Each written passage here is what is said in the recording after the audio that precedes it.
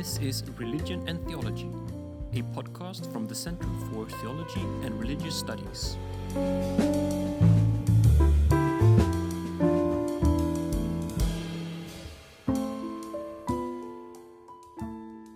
This is the final part where we re-podcast past lectures held by honorary doctors at the joint faculties of Humanities and Theology at Lund University. And this time, we will listen to Robert D. Resnick. And just like the previous episodes, I handed over to Martin de Grell of HT Samtal to give the introduction.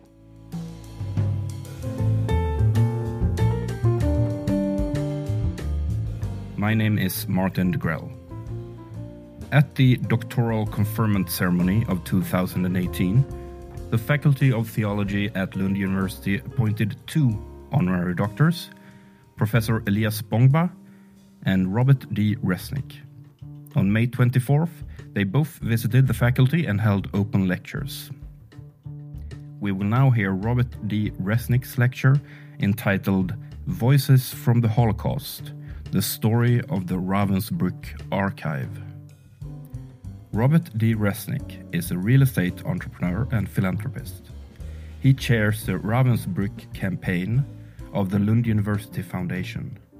And as you will hear in this lecture, he was an exchange student at Lund University in the early 1970s and has over the years worked for the university in various capacities within the context of the Lund University Foundation. Robert D. Resnick's most important contribution to Lund University involves the digitization of the Ravensbrück archive at the university library. Thanks to his personal contribution and his persistent work in attracting donations to this project, the library has been able to digitize and translate into English large parts of the archive, thereby making it accessible to a wide circle of researchers and a keen general public through a web portal.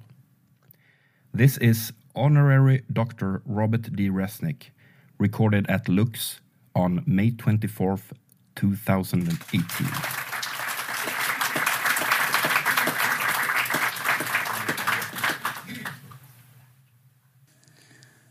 I really struggled with what I would say today. Not being an academic, I don't have original research or books that I've written. So I thought it might be an interesting approach to share a series of narrative stories with you. Stories not only about the Ravensbrück Archive project, but also about my personal journey that might help explain why I feel that it is almost an inevitable convergence of my life's work in support of the Jewish people and my lifelong relationship with Lund University.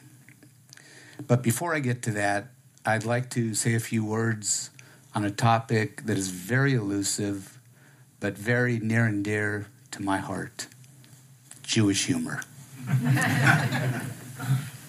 I'll start with a very quick but true story. As president of Kehillat Israel, the only times I got to address the entire 3,000-member congregation were from the Bima at High Holy Days. And on the last of these occasions, not too long ago, I told the congregation that I was feeling a little remiss because all of those presidents that had gone before me had been so charming and shared such personal, funny stories and made everybody laugh. And I, on the other hand, had always chosen to talk about serious issues we were facing that I thought could affect us for generations to come, and that we were addressing, and to tell them what we were doing about it. So you can only imagine whose speeches they probably liked better.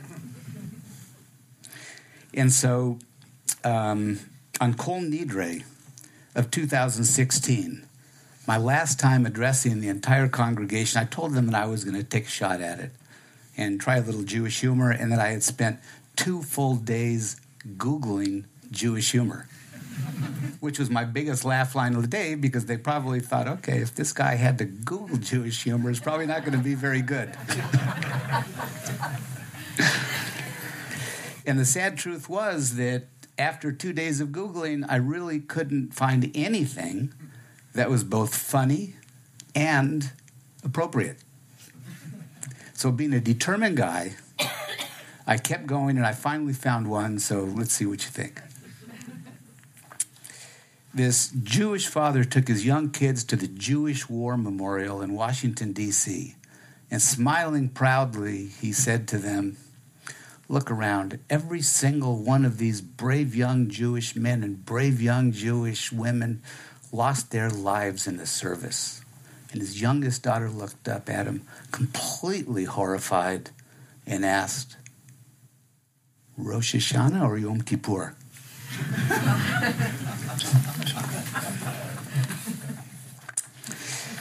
Well, thank you for indulging me.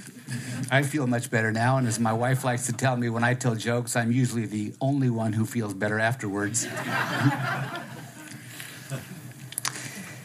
So let me begin by telling you what a truly humbling experience in a time for great reflection today is for me, and that at some level I feel truly undeserving of this great honor.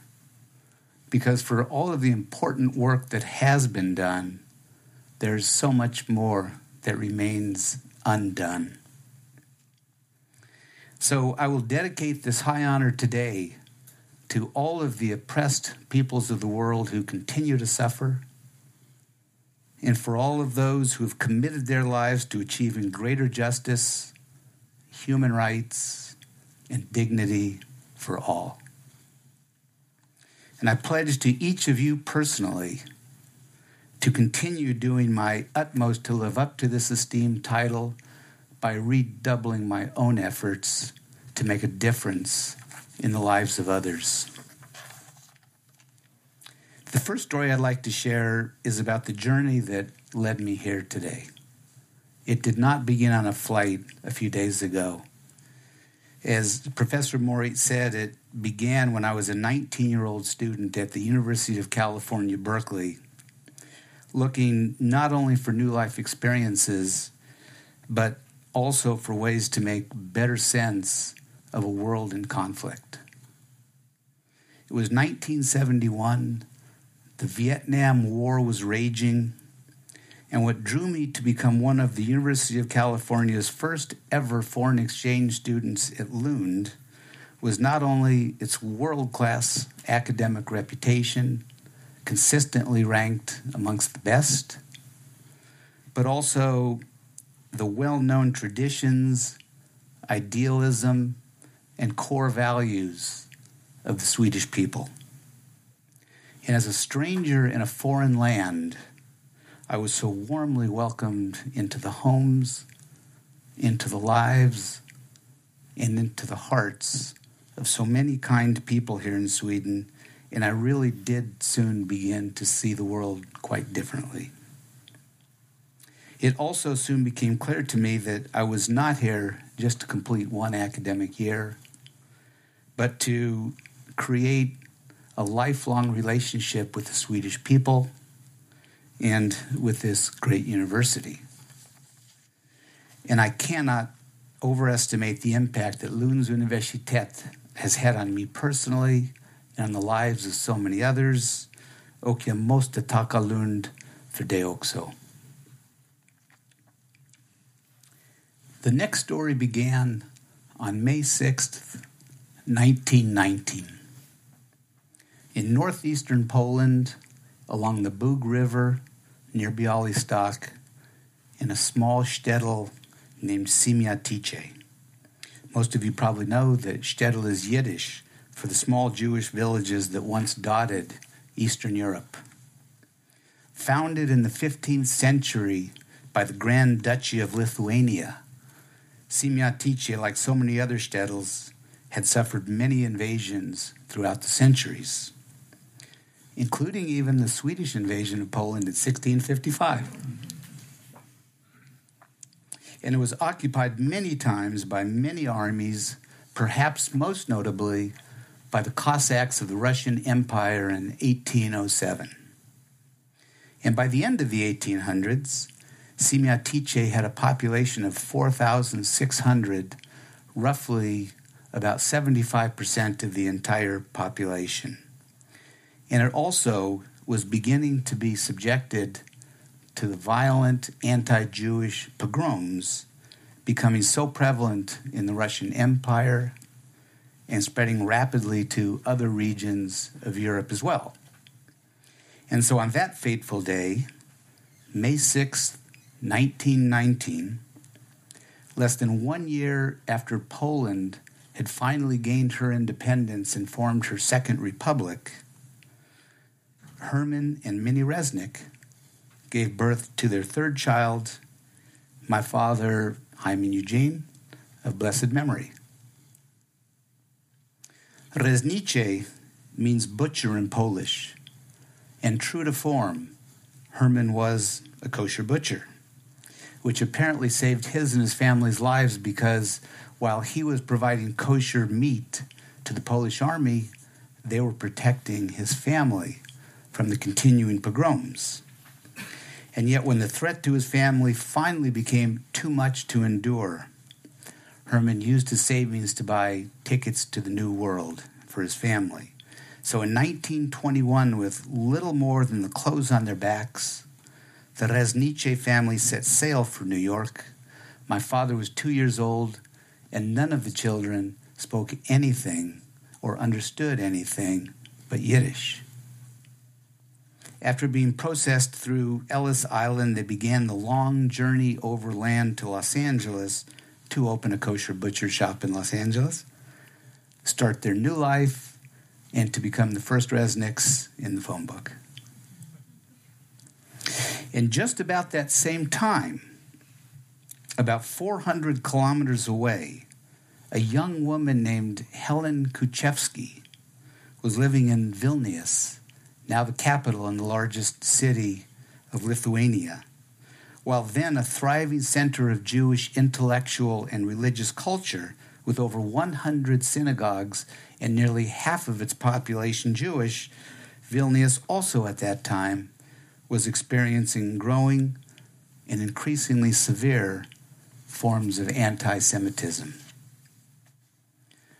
After spending 6 months in hiding in the basement of her home with her father Chaim, a respected synagogue cantor, her mother Leah, and her siblings, with nothing to eat or drink during that time other than potato peelings and water, Helen decided enough was enough for her as well. So her sister Mary, already in New York, sent 2 tickets, and Helen left her family and her childhood home and everything she knew to set out with her youngest brother Samuel on foot, on horseback, and by any other means of transportation available on the long trek to Rotterdam, Holland, also to set sail to America. In New York, in barely 20, Helen fell in love with an older Russian immigrant named Sam Kaplan, and they eloped to California, where they bought a chicken ranch and became, if not the very first, one of the very first Jewish families to settle in Riverside, California. And on November 13th, 1925, Helen and Samuel gave birth to my mother Ann. When World War II ended in 1945, then 20, Anne, the reigning queen of Jitterbug in Riverside, Anne decided to move to Los Angeles to find herself a Jewish husband. And on her second day in L.A., she happened into my father's delicatessen, and after 7 dates in 7 days in a row, he popped the question. And they popped a bottle of champagne together. Perhaps in part because of the impression my father made when he picked her up in his brand new shiny Buick convertible, but more likely due to his warm heart, his generous nature, and his huge smile. So after 7 days in L.A., Helen called her mother to give her the good news and heard right back, "Are you crazy?" And they weren't crazy. And they were married 6 weeks later. And they raised 4 boys and spent the next 55 years in love until my father passed away. So fast forward to my early days in Los Angeles in the 1950s, not long after the war ended. Our memory, one memory that really stands out for me from my childhood is how curious I was about the parents of so many of my friends who spoke with thick accents and had tattoos of numbers on their arms. Like Mr. Bellsberg, the kind-hearted baker who would bring his delicious donuts home for all the kids in the neighborhoods every day. Or Mrs. Splevin, who owned the local music store and insisted on teaching us all how to read music. So I began asking why, and after I asked enough times, some of them started to finally open up and tell me some of their stories. Like Mr. Abram, who owned the local convenience store, which I would visit nearly every day and tell him I was there to buy candy, but I was really there to listen to his unbelievable stories about life in Auschwitz. And I always thought that the remarkable thing about all of these survivors was the fact that they survived. Because the stories they told me of what they had to do just to survive were nearly unbelievable when they were at such young ages. Like having to say goodbye to their families and run away into the woods all alone.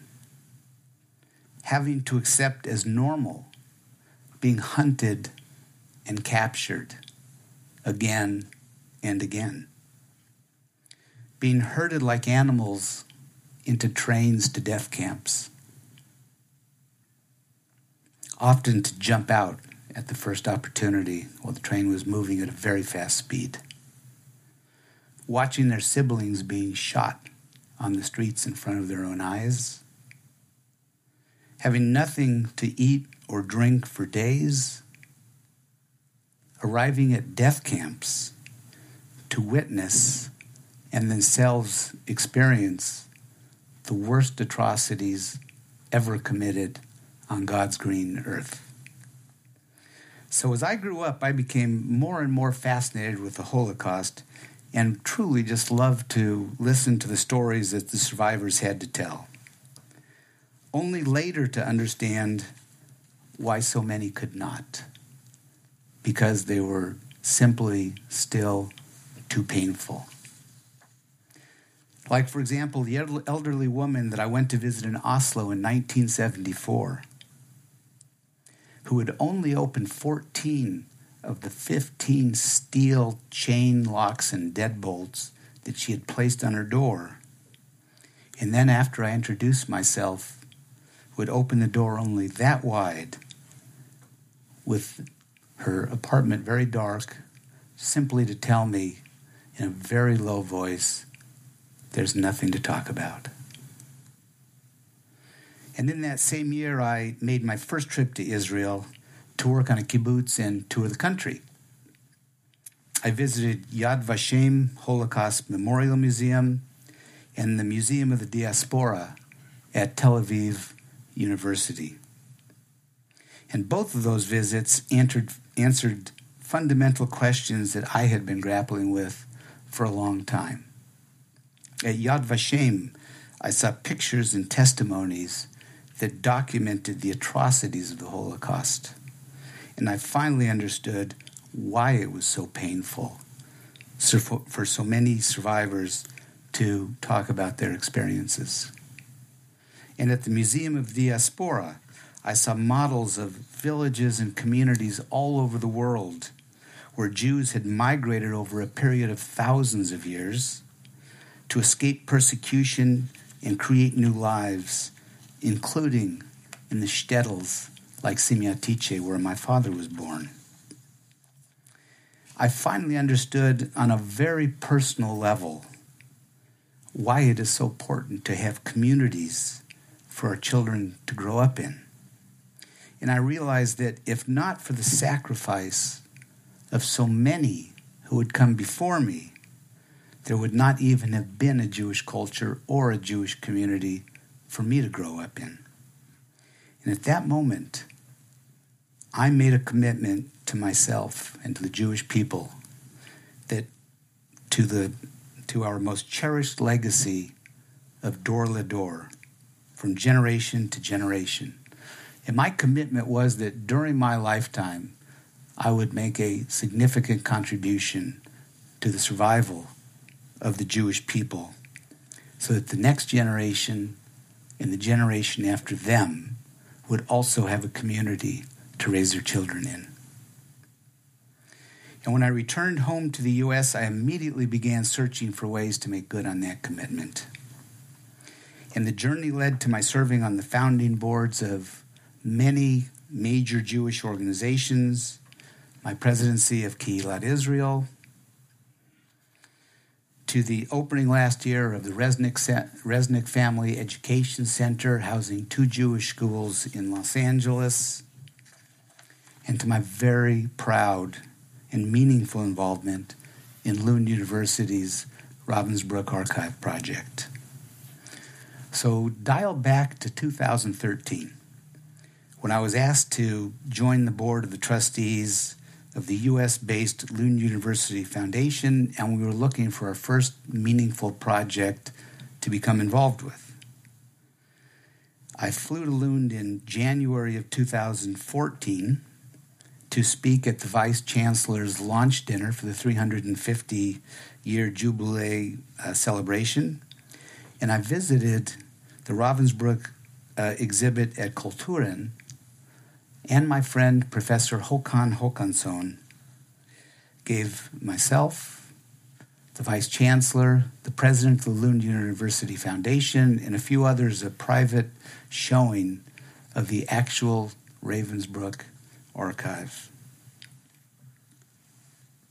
It was so hard to fight back the tears at that moment, especially when Håkan so kindly allowed me to look through the original SS transport book to see if I recognized the names of any of my own relatives.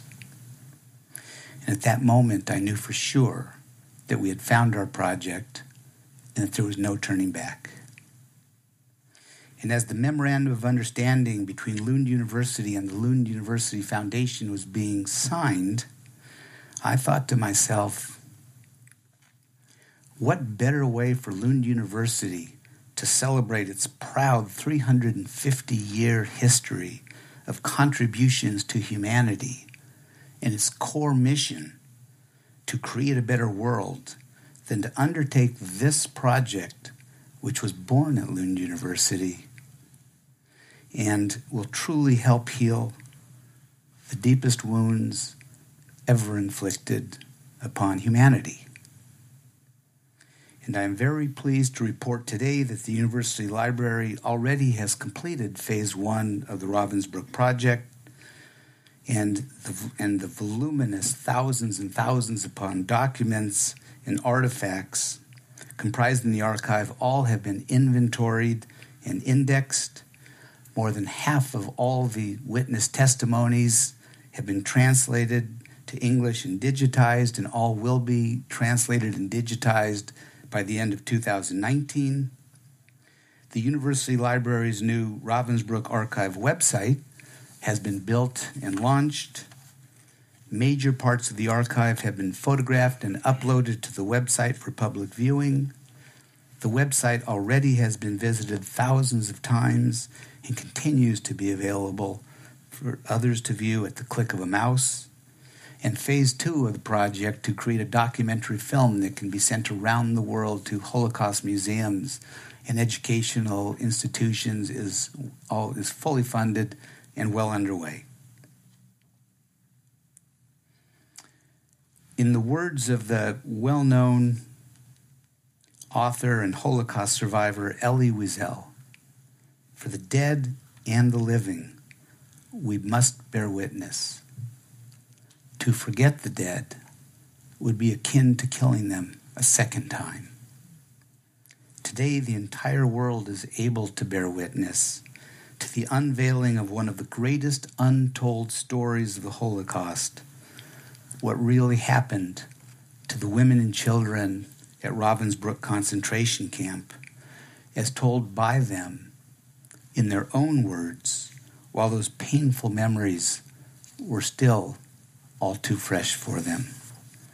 And today, the women and children of Ravensbrück finally have been given their voices back after more than 70 long years of deafening silence. Lund University's Ravensbrück archive is one of the greatest missing links to understanding not only what happened at Ravensbrück, but of the entire insidious plan the Nazis had hatched to carry out their so-called final solution for all of the women and children of the Holocaust. Because as I learned when I visited the Ravensbrück camp 3 years ago, the SS had a broader plan. Not only to do the unspeakable things that they did there, but to then export those atrocities to other death camps where they could be done to women and children as well. The Ravensbrück camp became the linchpin for creation of more than 40 other Nazi death camps for women and children. And the Ravensbrück staff included not only 150 trained female SS guards to take care of the women and children of Ravensbrück, but Ravensbrück had also trained over 4,000 other female SS guards sent to other camps, including the women's camp at Auschwitz, whose commandant was a former head guard from Ravensbrück. It is not hard to understand why this project is so important to the world, both historically and morally. And it is also not hard to understand that for all of us who had the honor of working on this project, it was no casual undertaking. It was a mission. And as it evolved, it became so clear to every one of us that failure was simply not an option. We recognized early on the importance of making this archive available to the families whose questions have never been answered, to researchers to ensure that the world truly learns from and never repeats this tragic chapter in history, and even to answer those Holocaust deniers who continue today to attempt to rewrite history so that it, in fact, can be repeated. The archive itself contains a collection of over 500 eyewitness testimonies, handwritten in Polish by Professor Zygmunt Lakusinski of Lund University, the courageous and committed professor who interviewed the survivors at the time of their arrival on the white buses. And these interviews are the only known systematically collected first-hand witness accounts recorded by survivors at the time of the Holocaust. The archive also contains a treasure trove of artifacts hand-carried by the survivors from the camp, including original handwritten prisoner diaries, notebooks, correspondence, original artwork, photographs, drawings, poems, handwritten textbooks they made to teach their children, and even a handmade mirror out of cardboard and glass shards so that these women and children could see themselves again and remember that they once had identities other than the numbers tattooed on their arms by their human captors.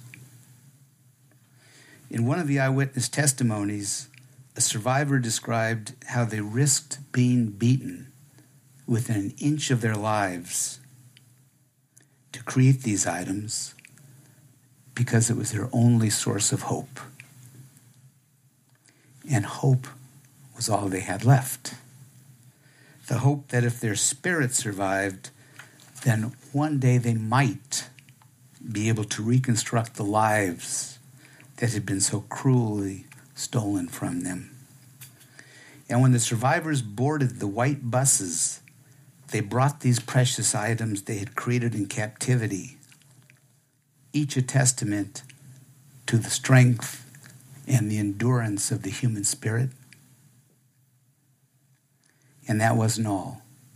Thirsty and half-starved, they also stopped to retrieve the original handwritten SS documents left behind by the Nazis when they had fled. Each of these a testament to the crimes against humanity which had been perpetrated against them. Those fateful words of Elie Wiesel, though not yet written, somehow must have been resonating in the thoughts and most certainly in the heart of Professor Zygmunt Łakusinski.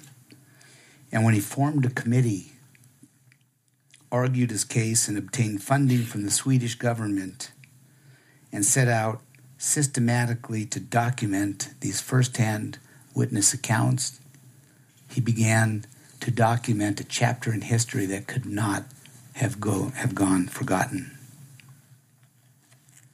As more than 21,000 former concentration camp prisoners arrived in southern Sweden in the spring of 1945, Professor Łakusinski worked as an interpreter to help them get processed and resettled and collected their testimonies.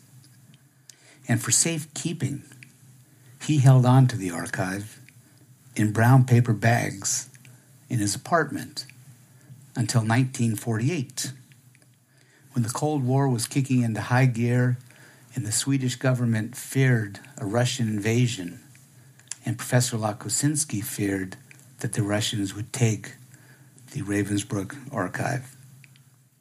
So in 1948, Professor Łakusinski signed an agreement to ship the entire archive to Stanford University's Hoover Institute for safekeeping. The agreement contained a couple of telling provisions worth mentioning. The first was an agreement by Stanford to honor the privacy agreements made with the witnesses that for their safety, their identities and their testimonies would be kept secret for 50 years until 1995. The other provision was that, per Stanford's policy, if the archive was not reclaimed by Sweden within 25 years before 1973, that it would become the intellectual property of Stanford. So in 1972, just 1 year before that alarm clock rang, the professor's son, Martin Łakusinski, then working as the Vice Consul General of Sweden in the Swedish Consul's office in Houston, Texas, sent a letter to the Hoover Institute respectfully reclaiming the archive. And its return to Lund, and after its return to Lund, the archive, however, was still subject to the privacy agreements made with the witnesses. So in 1995, finally rolled around, and it seemed like this long-lost archive just might see the light of day. The university lawyers, of course, then informed the university library that it also had to comply with Sweden's privacy laws, which required the written consent of the survivors or their heirs prior to their publication. And once that hurdle was crossed, all that remained to do was to find the funding to launch the project. And the timing was perfect for the newly formed Lund University Foundation, which was looking for its first major project to adopt. I was honored and excited to serve as chair of this project from the foundation side, to create a campaign to raise public awareness in the United States and other parts of the world of the existence of this long-lost archive, to convince the world of the importance of Lund University's work to recover, preserve, organize, and publish it, and to organize a full-scale campaign across the entire United States to raise the funds that were necessary for the project to proceed. As this work progressed, we never grew tired, and our sense of mission only grew. And the tears of compassion that had been shed every single time we told the Ravensbrück story soon enough became tears of joy when we realized that we could actually do this.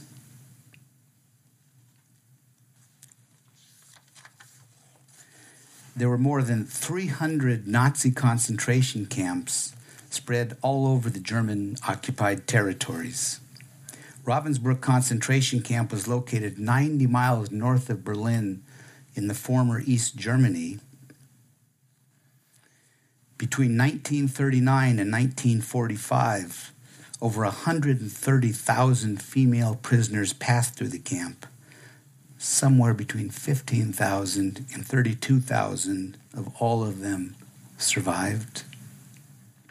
Although the inmates came from every country in German-occupied Europe and even from North America and the United States, the largest single national group in the camp consisted of women sent from Poland. The number of children in the camp remains unknown, but what we do know is that between April and October of 1944, their number increased considerably, consisting of, among others, Jewish children who had been brought there by their mothers, with their mothers, after the collapse of the Warsaw Uprising of 1944, and many orphan children whose parents had already perished. And it was a customary practice at the camp that when orphans arrived, that the woman closest to them would grab them and take them and claim them as their own, because those that weren't claimed went immediately to the death chamber. Starting in the summer of 1942, medical experiments were regularly conducted on the prisoners. These experiments were mainly of two types. The first type involved deliberate cutting and infecting of bones, muscles, and nerves, fracturing bones, and introducing foreign substances like pieces of wood, glass, and gasoline into human tissue to study the effects of gangrene on the battlefield. The second set of experiments involved the amputation of healthy limbs on prisoners in an attempt to learn how they might regenerate themselves. And of course, most often they did not. And the medical staff was led by the German physician Hertha Oberhäuser, who was later sentenced to 20 years in prison at the Nuremberg medical trial. In the spring of 1945, with the Soviet Red Army's rapid approach, the SS decided to exterminate as many prisoners as they could in order to prevent them from telling anyone what had occurred at Ravensbrück. With the Russians only hours away, the SS forced over 20,000 women on a death march toward northern Mecklenburg. As Nazi Germany was very close to defeat, the Swedish Red Cross initiated the so-called White Bus Operation, sending convoys of buses into areas under Nazi control to rescue concentration camp prisoners and bring them back to Scandinavia. Fewer than 3,800 malnourished prisoners survived and remained in the Ravensbrück camp when it was liberated on April 30th, 1945. And on the right is Professor Zygmunt Łakusinski, who, as I mentioned, in addition to working as an interpreter, documented the witness testimonies because Professor Łakusinski understood the importance of collecting the source material that the ex-prisoners had brought with them from the concentration camp. Professor Łakusinski wanted to document the war crimes and the experiences of the victims in a systematic, organized fashion.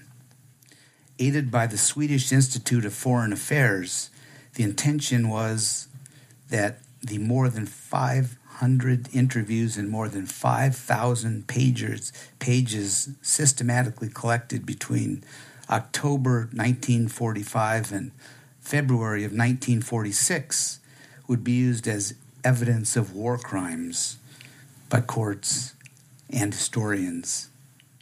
It was understood that for accuracy and reliability, the interviews had to take place as soon as possible after the liberation of the prisoners, and the method of collecting the testimonies had to be systematic. After each interview, the transcript was signed by both the interviewer and the interviewee. And since many of the survivors had been transferred from camp to camp before their arrival at Ravensbrück, the interviews also describe events and conditions in other camps such as Bergen-Belsen, Dachau, Majdanek, Sachsenhausen, Neuengamme, and Auschwitz. The interviews are very detailed, and many corroborate and complement each other. The archive also contains the personal items and artifacts I previously described, including official Nazi documents such as lists of prisoners executed at Ravensbrück, maps of the camp and the barracks, and lists of which prisoners were assigned to which barracks.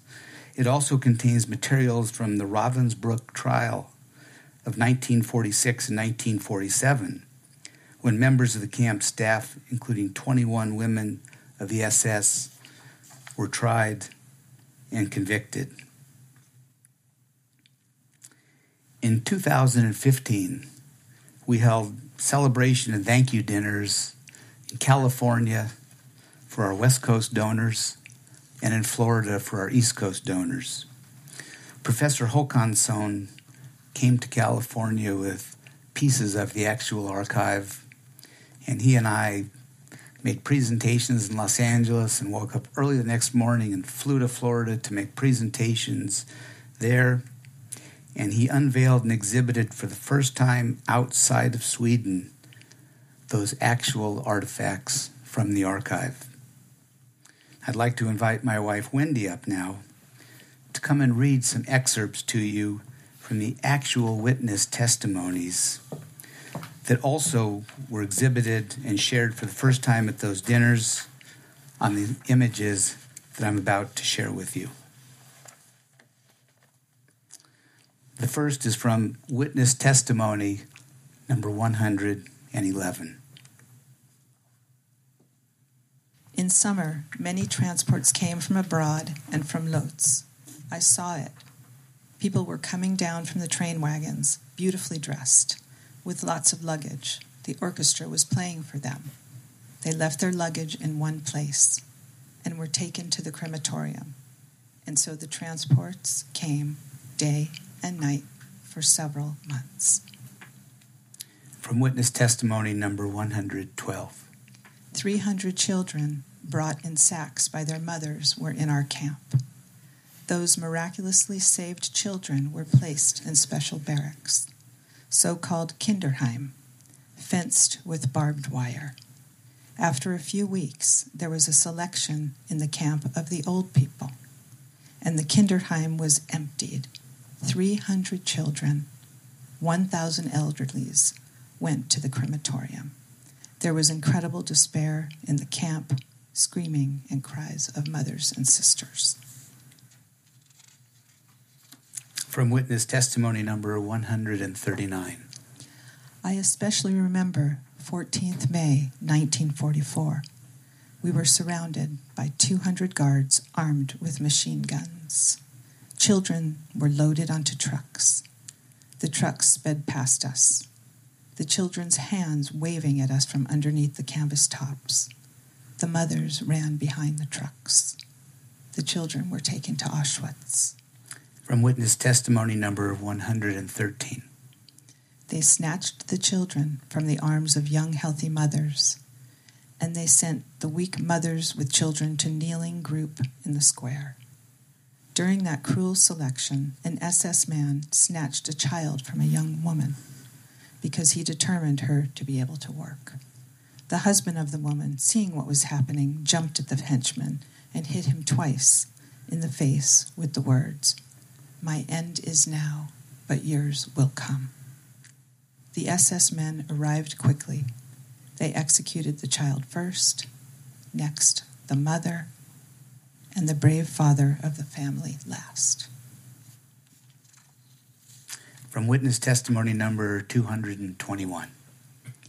20,000 arrived from the Warsaw Ghetto, quite a lot from Belisok and Random districts.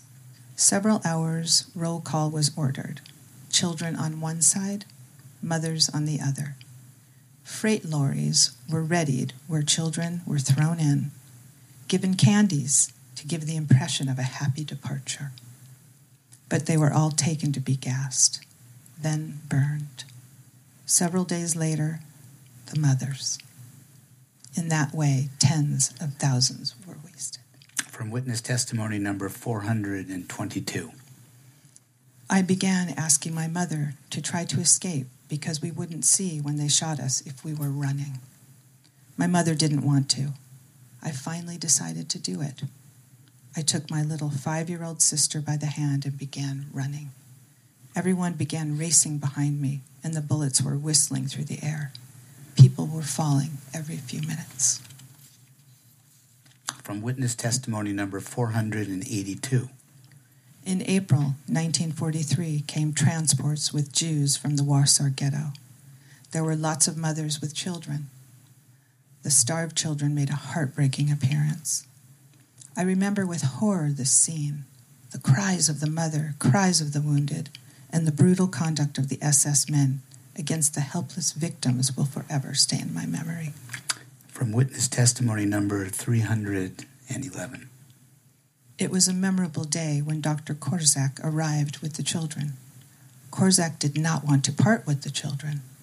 Even though the Germans was willing to let Korzak stay, Korzak consciously went to perish together with the children. From witness testimony number 139.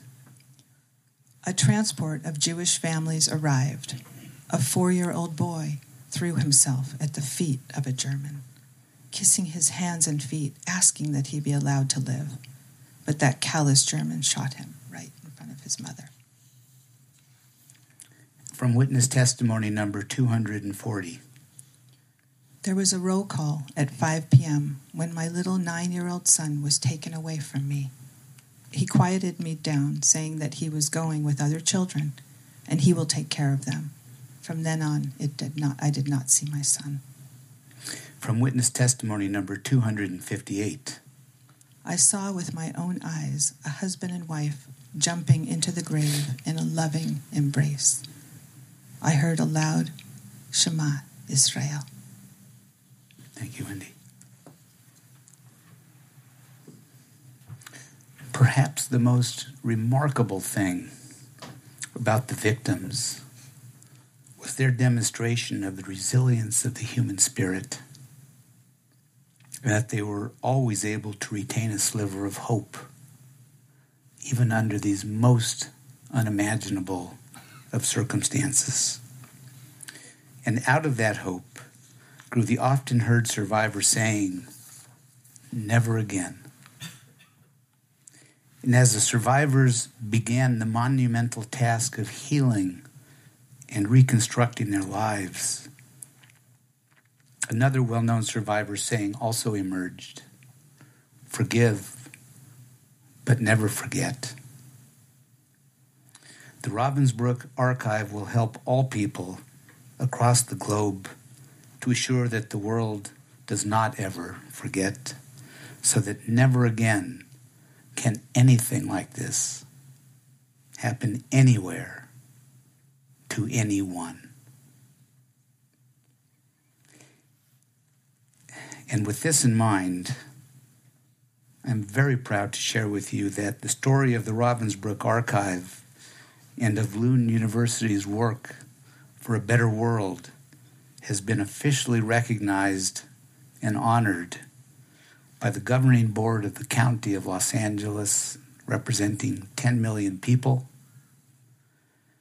by members of both houses of the California legislature, representing 35 million people, and by the Congress of the United States of America, representing 350 million people.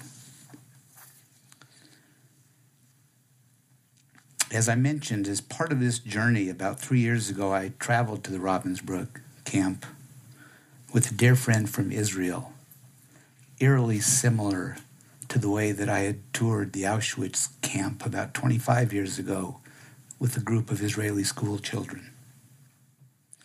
I wanted to view the camp firsthand and meet with the representatives of the German Brandenburg Foundation, which oversees the remains of all of the concentration camps in the German state of Brandenburg. I spent quite some time with Dr. Sabine Rende, their chief researcher and archivist, a lovely person who welcomed us and gave us a personal tour of the camp and their museum and their archives. And let me show you what I found. That's the entrance to the Ravensbrück camp. Those are the railway tracks that used to bring the prisoners in on the cattle trains. That is the SS headquarters building at Ravensbrück, which was very, very eerie to walk through on those same hardwood floors the SS had walked through, with the Nazi insignias still on the windows. When the Russians had taken over East Germany as a satellite nation, they took the Ravensbrück camp, turned it into barracks for their camp, and that was became an administrative headquarters for the Russian army. That's me meeting with Dr. Sabine on the right-hand side, and one of the other leaders of the Brandenburg Foundation. That's the wall that separated the prisoners from the rest of the world.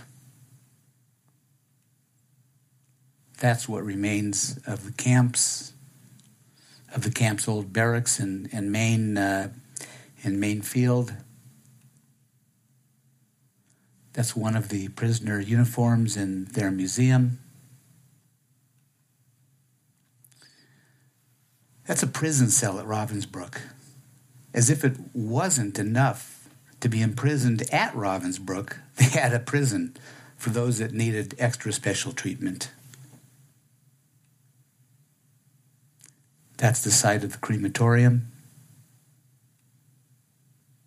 And that's where the victims and their bodies perished.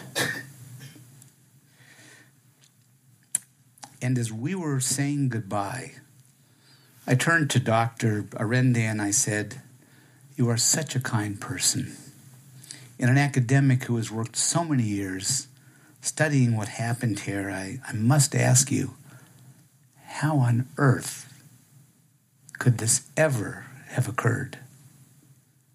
And she paused and looked down and said, "I have thought about that very question every day for the last 7 years, and I just have no answer." And while we may not ever have that answer, the world has learned some valuable lessons that must never be forgotten. Because as we all know, that to forget the lessons of history is to risk repeating its most tragic mistakes. We must never again let the world forget that the only real and enduring way to overcome differences between peoples of goodwill is to build bridges and not walls. And we must never again let the world forget how necessary it is to maintain a free exchange of ideas and a free press, and that positive change must come from the force of ideas and not from the force of arms. And we must speak out and not allow the world to be misled by those who would create false moral equivalencies between Nazis and those who oppose them, because there are no nice Nazis. And perhaps the most important lesson of all, we must remain resolute and always stand together to defend the common universal values that we share, and always embrace and protect our most cherished traditions of human rights, diversity, and dignity for all. I have always told my own children that the mark of a life well led is to leave the world a little bit better than you found it. And in that regard, how fortunate are all of we at Lund University and the Lund University Foundation to have found a calling that has been so transformative, that has brought such a profound sense of shared purpose and meaning to so many, and that is so clearly one of those rare opportunities in life to help make right what the entire world knows went so wrong. And as I said at the outset, there remains so much more to do, so it is so very clear that our work has only just begun. My friends, I thank you from the bottom of my heart for this enormous honor, for the privilege of participating in this breathtaking project, and for everything that all of you do at Lund University for a better world. Ännu en gång till måste jag tacka så hemskt mycket för denna enorma ära.